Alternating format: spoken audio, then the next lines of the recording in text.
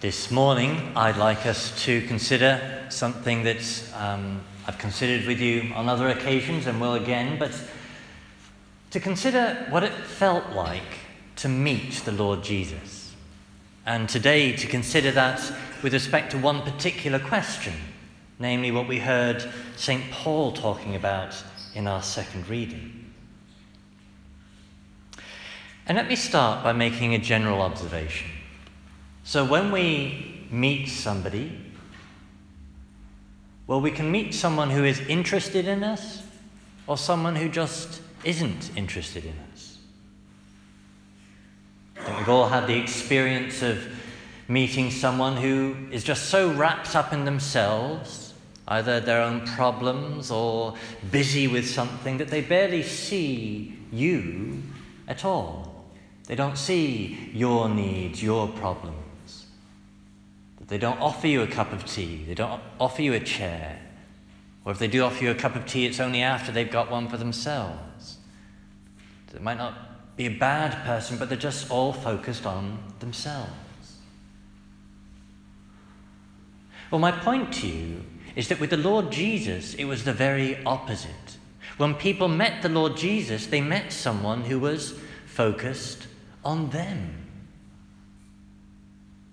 And when we consider that the Lord is the Almighty, come down from heaven, for him to be there before you and focused on you is an incredible thing.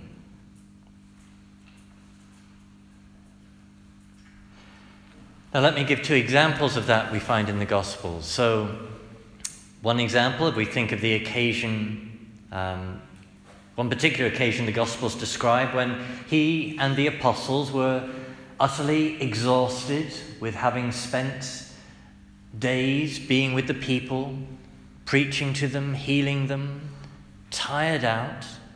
And the Lord says to the disciples that they need to go away and rest. And they get into a boat and cross the lake to be, as he says, in a lonely place where you can rest a while. And yet as they get ashore, there's yet another crowd there waiting for them. And what does the Lord say? Does he say, "Not more people, leave me alone"? No, the Gospels tell us that the Lord's heart was such that he looked at them and he felt compassion for them. The Lord thought of other people ahead of himself.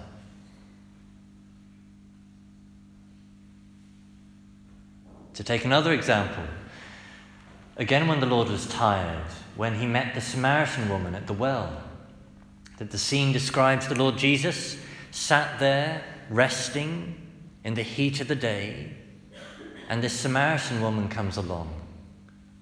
And yet, tired as the Lord was, he was focused on her. He spoke to her and offered her eternal life, offered her, as he said, that the water that will forever satisfy. That the Lord Jesus, again and again we see in the scriptures, he was focused on others, not on himself.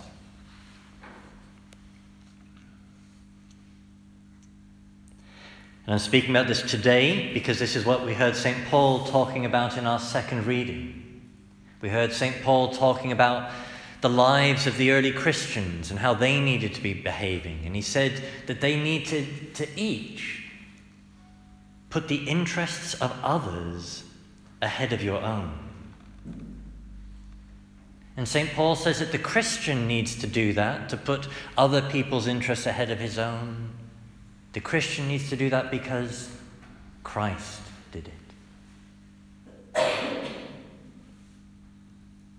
And St. Paul in that text goes on to spell out the definitive place where the Lord Jesus did that, namely on the cross. That it was on the cross.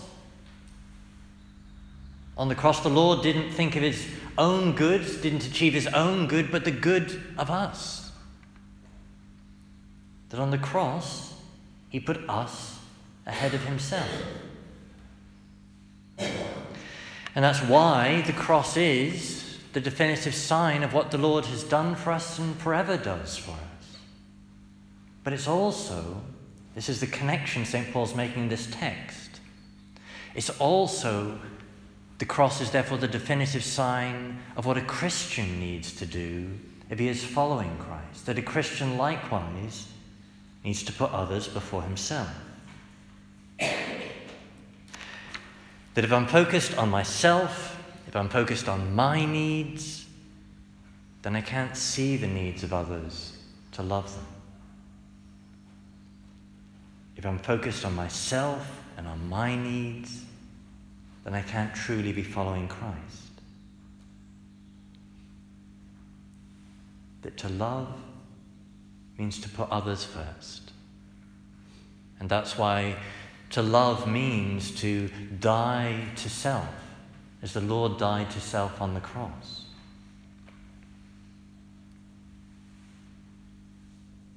And this is just one of the reasons, to repeat what I was saying earlier this year, one of the reasons why the church says that there needs to be in a church an image of Christ crucified, clearly visible to the congregation. So that's why I'm saying that's what we need to have here, is a crucifix to be that definitive sign.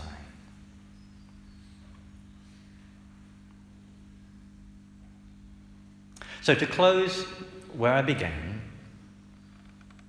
what did it feel like to meet the Lord Jesus? Well, to meet the Lord was to meet someone who is utterly focused on you, who put your interests first, who is thinking of you, just as, in its fullest expression, he thought of you as he hung on the cross.